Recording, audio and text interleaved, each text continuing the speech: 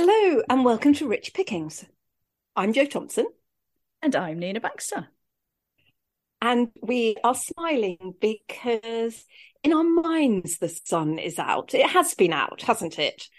It's been out. It's made brief appearances, but it's definitely gone away again for a bit now.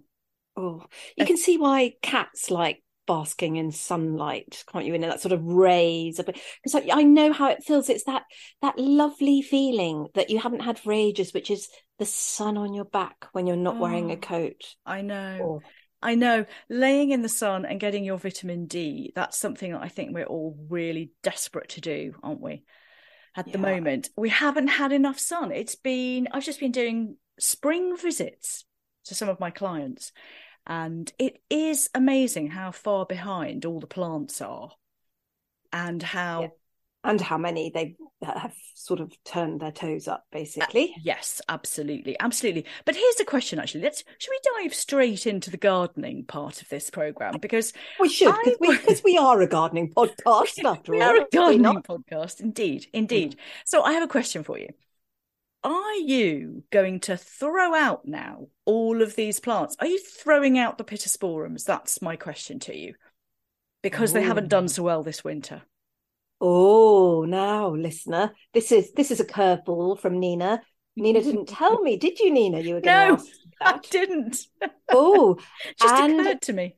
So you're going to audibly hear the cogs turning. Can you audibly hear something? I can. Well, you know what I mean. I can. What does audibly hear? You can in real time hear. You know what I'm trying to say. Yes. Anyway, that was a sort of general.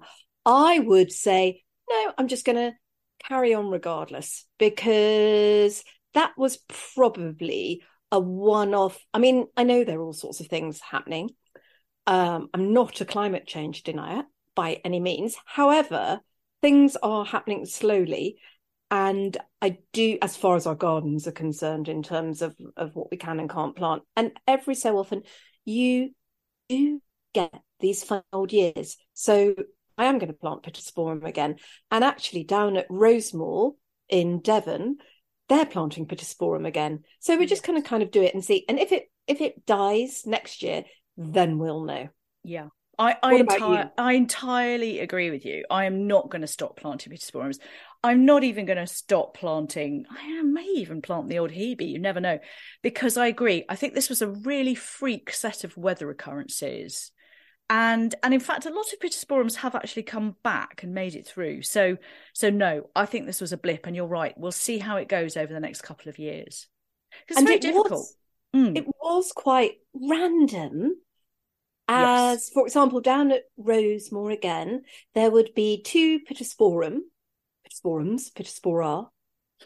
anyway, those next to each better cash, next to each other, and one had died and one hadn't. And I was telling our lovely friend, the friend of this podcast, James Alexander Sinclair, and he said, well, maybe one gave up its life for the other, which I thought was kind of noble.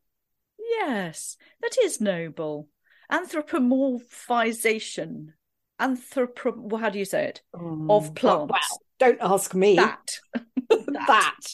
Making them into humans. Well, Indeed. they kind of are. Anyway, so I think we'll just carry on and then we'll see. But it was freak. Basically, what had happened was, and I've written about this on the Gardening Mind actual post this weekend. No, not this weekend, last week, wherever time is. That basically they just couldn't get used to. They didn't have time to acclimatize. It was nice and warm one day. Well, not warm, mild, 10 degrees. Very and then mild. Suddenly overnight -10. Now you'd complain if it dropped 20.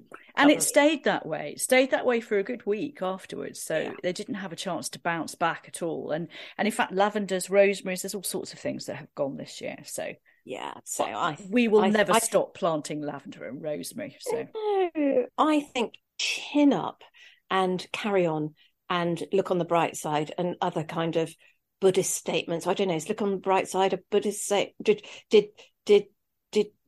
who's the person who writes Mao Zedong? No, Buddha. Buddha's the one that... Buddha is, funnily enough, Buddha is the one who wrote the teachings of Buddha. I don't think he said chin up and no. Look on the bright side. He had quite a lot of chins, Buddha. Yeah. So what He might have, well, from the statues I've seen of him. Do you think they were direct likenesses? I don't know. Who knows? Who knows what Buddha looked like? Who knows? Well, there are lots of statues of him, so presumably somebody had an idea. Worth finding. If anybody knows, let us know. Let us know.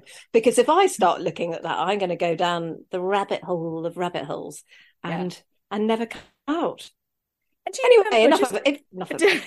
Do you remember those nice words, talking about interesting words like anthropomorphization? The one you can't say. What can you remind me? What was the fantastic plural of octopus that you gave me on one of our podcasts? Octopodes. Which I loved. And it just reminded me, I saw something on one of the social media, which was the fact that, did you know octopuses, octopodes, will randomly and for no apparent reason punch fish? Did you know this fact? No. And I didn't know this until I actually saw a little bit of footage of it happening. Did you feel a bit of an affinity with an octopus at that point then, Nina? Just thought it was funny. I thought, yeah, they were invading his personal space, clearly, and he just punched them. Yeah, so, good old smack in the jaw. So what was it that he punched? Just like a probe or something? I don't know what the fish was, but it just got a good smack and swam away. Mm. You kind of feel like that sometimes, don't you? I mean, yeah, exactly. Yeah, like you say, personal space, somebody coming in, wiggling their fingers in front of you, going, "Hello, Mr. Octopus." Yes, I would not like to encounter an octopus. In fact, I actually don't like swimming in the sea at all because I don't like thinking about what is below me. Well, you're not likely. Oh, I don't know, actually. I was going to say, swimming off the south coast, you're unlikely to bump into octopus and moray eels, or are you? I don't know. Not moray eels, but I don't like anything. I don't like the whole idea of what's below me. We have a mutual friend, don't we, who has started free diving. Now free diving is where you go as deep as you can for as long as you can, holding your breath, which utterly terrifies me. There's no way I could do anything like that. Could you? Shall we name and shame Rosie? I think Rosie needs to come on the podcast and tell us why she thinks that going down in water further than you really should and further than is possible, just or natural or anything else, is a strange thing. Yeah. It's got to be cold as well, I would think. Oh well, but Rosie also is a fan of wild swimming, so the cold doesn't really affect her, I think. I think all those things. I think going down in the water, on your own, kind of like under your own power, further than you should, and going up in the air under your own power further than you should, it's kind of not what we were built for. It's like fine for codfish and seagulls, but I would say we are neither. No, we're neither fish nor fowl. Oh yes. Do you think a seagull is a fowl? Well, I suppose it is. I like that, Nina. It's very poetic. I do, but I totally agree with you. These are neither of these things are things that I would like to do at all. Ooh. So yes, I agree with you, Rosie. We invite you onto the podcast to come and tell us why on earth you do these things. I think extreme sports are something that I still haven't got my head around. But I imagine that I know it must give you a thrill. It's like when people say why they climbed Everest because it gives them a thrill of doing because it was there. That shouldn't be, because it was there.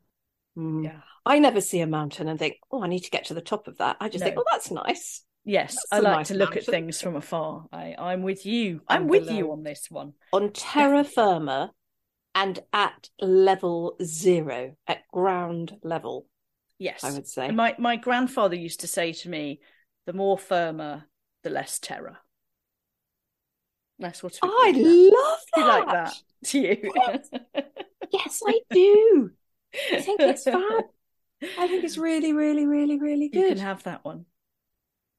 So I've had a couple of people asking me to bring back, by popular demand, the who we should be more slot, because I don't think we've done that for a little while, have we? No, we kind of put it on sabbatical because every time you asked me, I just said Simon Le Bon. Yes, and that's probably why. Yeah. Yes. So we had to but I think we have to just bring this back by popular demand. And so go on then. Who do you have for this week? Okay, I have one for this week, which is I'm proposing that we should be more Baxter the cat. Baxter, your cat. Baxter, my cat. Max, Baxter, my cat. Baxter. Yes. Baxter. Everyone listening to this, Nina's cat is Baxter Baxter. When Nina takes Baxter to the vet, they say, what's his first name? Baxter. What's his surname? Baxter. Exactly. And, it's not even... Oh, I know. I'm so sorry for butting in, Nina, but it's not even like it was like it's an Icelandic. It's not like Baxter Baxterson. It's maybe it should be. Maybe that's what we should call him. Yes, Baxter Baxterson. There is. Baxter. I have to say, in my defence, that we didn't name him Baxter. So for listeners who don't know the story of Baxter the cat or haven't seen him, as he does have his own Instagram account, obviously. Baxter was a rescue cat, and when he was basically abandoned in a house. His owners moved away and left him behind. And when the new owners moved in, they had a dog and they didn't want him. So he was living on the street for a while. Poor Baxter. And then he was picked up by the Cats Protection. And I'd recently lost my old cat, Mrs. Miggins. And for I'm worried why you're laughing about the fact you'd lost Mrs. Miggins. Oh no, I'm not laughing about the fact I lost poor Mrs. Miggins. It's every time I tell people the name Mrs. Miggins, it makes me laugh, and it ages me as well because obviously it's clearly a Blackadder reference. But I had lost poor Mrs. Miggins, and so I was looking on the Cats Protection site and I saw Baxter. And I thought, well, it's meant to be. And if you remember, Jo, we were together and we were discussing whether or not we should rename Baxter the cat. And we were coming up with all sorts of names. And your favourite name, I seem to remember, was as a sort of homage to David Bowie. It was because, right, let's go back to the beginning of this story, is that the cat, when you saw the photo, Baxter the cat seemed to have two eyes that were different colours. That's right. But in fact, he doesn't. But yes, that was what we thought. Actually, so it's good job. Actually, the whole point of the whole of the rest of the story is totally irrelevant, everyone, then. But he looked like he had two different coloured eyes. And so, first of all, we thought we should call him David Bowie, but thought that was a bit stupid. And then I said, well, why don't you name him after a David Bowie song? And the first one I came up with was John, I'm Only Dancing. Yes. Which I thought was a brilliant name for a cat, John, I'm Only Dancing. Until we pointed out that calling John, I'm Only Dancing, John, I'm Only Dancing out the door when we wanted him to come in may have been a bit weird. I think he would have got to know the kind of the rhythm of that little call. In my mind, when I see him, I think, "Oh, John, I'm Only Dancing. How are you?" Do you still think that? I secretly do. But he is a very nice cat. A cat that's more like a dog, which is a very cat that's more like a dog. It is, and it's part of the reason I'm putting him forward. I'm proposing him that we should be more him because he is quite chilled out. He does like a good sleep. He knows what he likes, but he is this kind of combination cat dog, and I like that about him in that he crosses over. He has a foot in two camps. Which that make any sense? It was very acrobatic of him. Yeah, I'm listening to all of this, and I'm not belittling or dismissing in any way, and I'm going to obviously, this is going to, we each have our turns with this, and that's absolutely fine. And it's whatever it is. What is it when it's democratic, when everybody has a right? That one. However, What I'm worried about is that if there's a listener who's taking us, really taking us seriously, unlikely, I suppose. However, unlikely, trying to be, going around being a bit more like a cat, you're going to end up with someone dressed up like a cat. Oh, did you see, was it a Japanese person who's got a full-on dog costume? I know that sounds kinky. Well, I mean, it probably is kinky. It's not like a sort of no, I haven't seen that. fake dog. No, it's a proper. He's paid thousands and thousands of pounds for a lifelike dog costume. What for plastic surgery? No, it's a costume. It's not permanent. Oh, but okay. He puts it on sometimes to make himself happy. I don't know. Well, I think we have to grab happiness where we can, don't we, in this life? Walk around like a massive Alsatian. Yeah, whatever floats your boat. Okay, so we're going to be more Baxter. On that note, we will be more Baxter. Yeah. Well, you wouldn't catch Baxter free diving or skydiving. Well, this is true. Sensible, staying away from cold water. Exactly. So I haven't seen my piebald squirrel recently in the garden, so I don't know what's become of him. But I was reading an article the other day about just what an absolute menace squirrels are in the garden and how many trees they kill.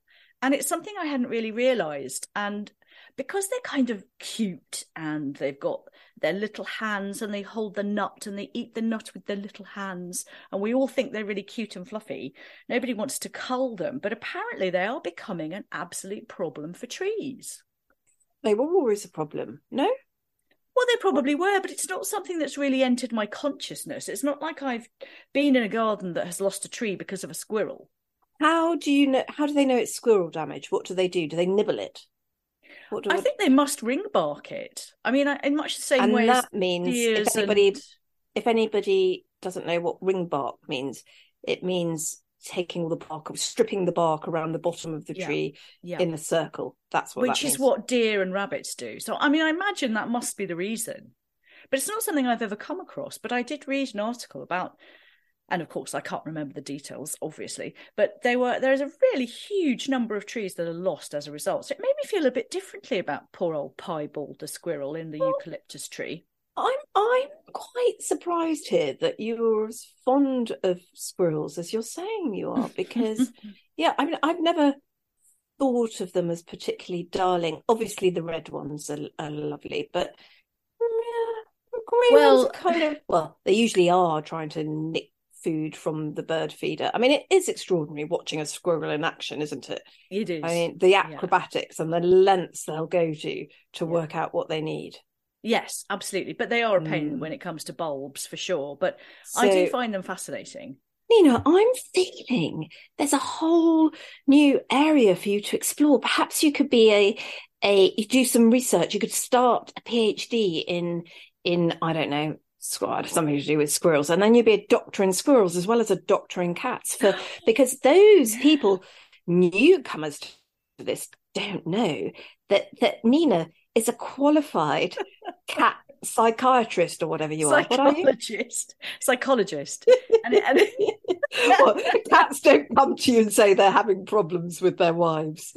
That's right, exactly. No, it's psychology. I mean, it was a course that I did during lockdown. I can't give it a huge amount of validity, I have to say. But yes, I have a certificate. I mean, surely that's enough. I know, a certificate is a good thing. I know. I think I will. I will explore squirrels more and become some sort of squirrel expert. You could be a double doctor. Yeah. Double doctor. And people would say, you'll be Nina Baxter, whatever, MD, SQ cat. And people will say, what's that for, PhD? And you'll say squirrels and cats. And then we'll have to think of I don't know. This is not for a podcast, is it? Me sitting here thinking of a good name for your cat and squirrel special. No, but I want you to continue thinking and tell us next time. And if anybody can think of it, and in the meantime, I'll try and get my words in the right order, which would be a novelty. That would be good. Right. Well, I've got my task set out for me. If you could do if you could spend 3 years going and researching something, if somebody said to you, right, here's a whole lot of money, not Mm. loads, enough to live on. And so you wouldn't go with that. What do you go? And you've got to do, then the stipulation would be that you'd have to go and research something. What would you research? Oh my goodness me, what would I research? I might go and research something to do with big cats. Like, yeah, something in what, the like wild. big, like proper big cats, not like just big Baxter, cats, but bigger, like lions big and cats, things. like like some sort of endangered big cat species. I've always wanted to go down to the big cat sanctuary somewhere. I think it's in Kent. Oh, weirdly, randomly somewhere in Kent, there is. There's a whole place where there are That's like it. The big cat sanctuary, isn't it? Yeah. Yes. Yeah. I want to go there. So I think I might do that. What would you do for 3 years? I realised as the words were coming out of my mouth that I really hoped you wouldn't ask me, because I don't have a clue. I don't know. I don't have a clue. That was a really stupid question, and I'm glad you answered it, because I can't. I don't know. Coffee bars in central Rome and their effect on the culture of Italians who live there. There you go. You don't even drink coffee. It doesn't matter. I'd sit and have a glass of water or a cup of tea or an Aperol, depending on the time of day. Yes, because tea in Italy, you just don't even want to go there. Tea anywhere. And I'm not going to be xenophobic about this and name names, but I'm becoming like an aunt and uncle of mine were, an Italian aunt and uncle who came to visit us in the UK and brought with them their coffee machine and their coffee. And I thought they were bonkers. When I say coffee machine, I mean the little espresso maker. Oh, the espresso maker. I know what you mean. Not a great big cappuccino maker. Thing. No. Yeah. So one for the stove. And I remember at the time thinking, oh my goodness, no, I think I would be that person. I need my travel kettle and my tea bags. Yeah, I sort of agree with you. Tea is very important, and if it's not done correctly, it is for us, isn't it? It's important. It is for us. It is clearly important. Nowhere else in the world. Yeah. Is there anywhere else that's a big tea drinking population? India. Tea with milk. Oh, tea with milk. I don't know. No, that's a good question. Again, if anyone knows the answer to that, let us know. Why did we start putting milk into tea? Maybe to make it less hot. Like you sometimes put an ice cube if you've made a herbal tea and you do it with boiling water and it's just too ouch to drink it straight away. Yes. Put an ice cube in. There you are, handy hint, everybody. And maybe people did that just to take the edge off the temperature. Maybe it was that. Who knows? And we're clearly the only people doing, because if you go to any other country, they look on us like we've just come up on the down train. Yeah. When we say, can we have some milk in? And you'll be given, alternately, depending on where you are, hot, frothy, steamed milk, UHT in little pots, half and half, and I don't even know what half and half is, but that, wherever it is, or something, or some powder, like a sachet of powdered milk. Powdered milk. But those and UHT, those little tiny things that when you open them, it splurges everywhere. It explodes at you. They should be banned. Well, you've got. So I'm talking about the little. So yes, those little cartons. But then now you've got those long, thin plastic sachets that you have to rip the end off, but you can never quite rip the end off. And actually, when you get, because the power that you need, there's a fine line between. Well, no, not a fine line. There's a sweet point, isn't there, between the being too pathetic with opening it, thinking, oh, I might shoot this over myself and everybody else, especially my neighbour next to me, and actually doing that. Yes. And then the middle bit where you do open it without upsetting your neighbour, and they should just be banned. They should just be banned. Whenever we go to a hotel, we ask for fresh milk from downstairs. And this is Nina talking about her and Matt. Nina and I don't often go off to hotels together. Me and my husband, We do like to. But then, editor of course, Matt. the problem then becomes, how do you keep the milk cool? So what we tend to do is, depending on the time of year, is we put it outside on the windowsill if it's a north-facing Windowsill, that's hotel. like being at college, isn't it? Having the windowsill, Yeah, putting your milk out on the windowsill, and that way nobody else would drink it either. Which, of course, yes, exactly. It reminds me of a time when we went to France and we bought a camembert cheese for Matt's grandmother many years ago when she was still alive. And we were coming back. We brought it back and we had it in the fridge, and it was impossible to keep in the fridge. Absolutely stank the fridge out. So we had to put it on the windowsill, and we promptly left it there and forgot about it for quite a while. It's probably still there. It's probably still there somewhere in Chiswick. Yeah. It's probably grown, because it will have molded, won't it? It will have. Yeah. It's probably like attached itself to the windowsill, and it's now become it's this big mass of. Yeah, it might be. Yeah. Maybe it's alive. Maybe it's kind of morphed into sort of a cheese creature, a living cheese creature. I'm just trying to picture that. What does that living cheese creature do, Nina? What does it do? And come on, tell us more about the living cheese creature. I think it might haunt the building where we used to live. Oh, I love that. That's an imagination. You can tell you're a creative type, aren't you? Do you, as well as your creative skills, do you have kind of techie skills? So what do you think about, if you were at school now and you were told that you had to do maths till A level? Oh, very topical. What would you say about that? I'd say stick it where the sun doesn't shine.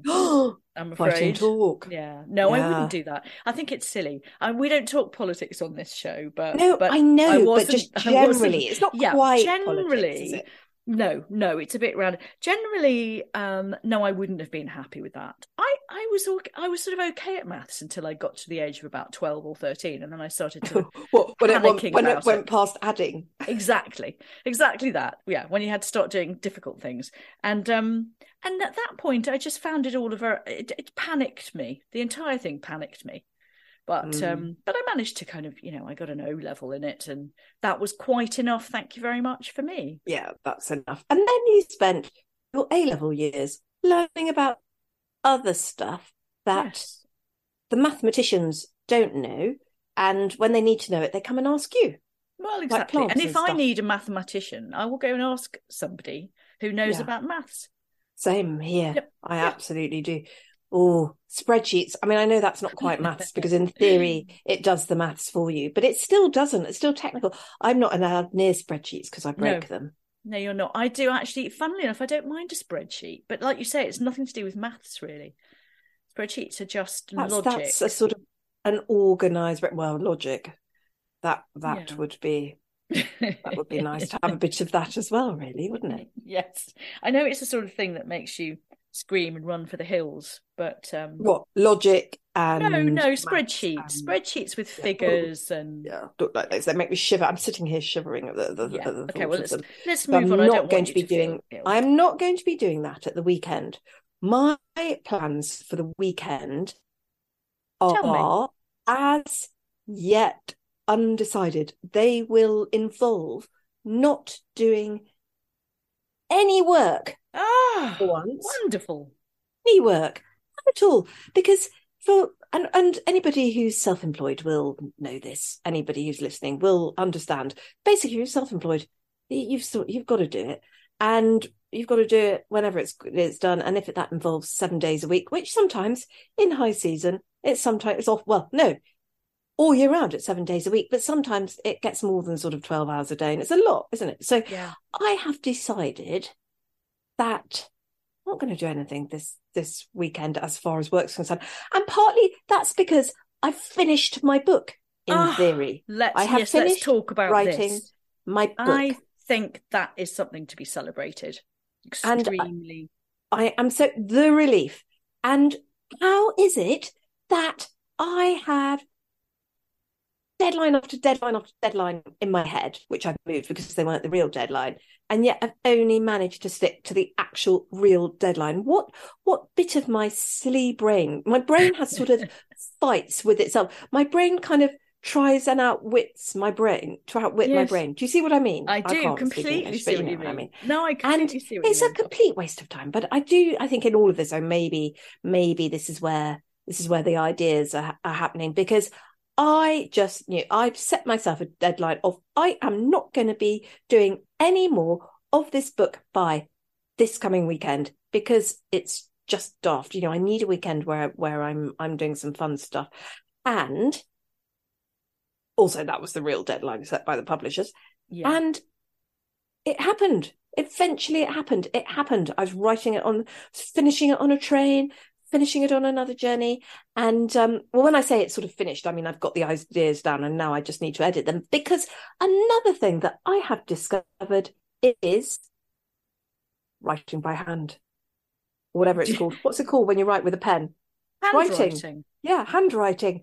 Yeah. Look, God, it's so not done now that I couldn't remember the word for it. Yeah. But writing as you're supposed to write, as opposed to doing. I think the problem is because I don't touch type, the whole process is just so awful anyway. Whereas actually written it by hand on pieces of paper, which I'm kind of hoping. Obviously, the one scary thing in all of this is it's quite easy to lose a piece of paper. And then I'll edit it as I type it up, and Bob, once more, is your uncle. Very, very good. So longhand. You're talking about writing longhand. Yeah, like what we used to do in the olden days. The olden days. Well, anyway, I'd love to know if anyone else still writes longhand. The great thing is my handwriting, which looked like a terrible scrawl at the beginning. Do you remember those letters that were published of King Charles's? That time, sort of that handwriting. Anyway, I did think, and people were rude about his handwriting, and I thought, oh, they're not going to be much better about mine. But actually, after writing thousands of words, it all started looking a bit better, and I was particularly pleased with my Fs, my letter Fs for Freddie, which have like a little bit of a flourish now. Very nice. And it reminded me of little flourishes that we used to add to our handwriting young. Do you remember doing that? I do. I remember experimenting with Gs and Ys and Js and things. I think that was my problem, though, is that I never actually landed on one that I wanted. So I tended to move between styles within words and pages, and I don't think that was very good. So my handwriting was never particularly good. But I agree with you. Do you feel that when you write by hand, that it gives your brain a bit more of a chance to think about what you're writing? Yeah. It's a massive connection. It's so weird. And I don't know quite how it works, but the words came out better. Yeah.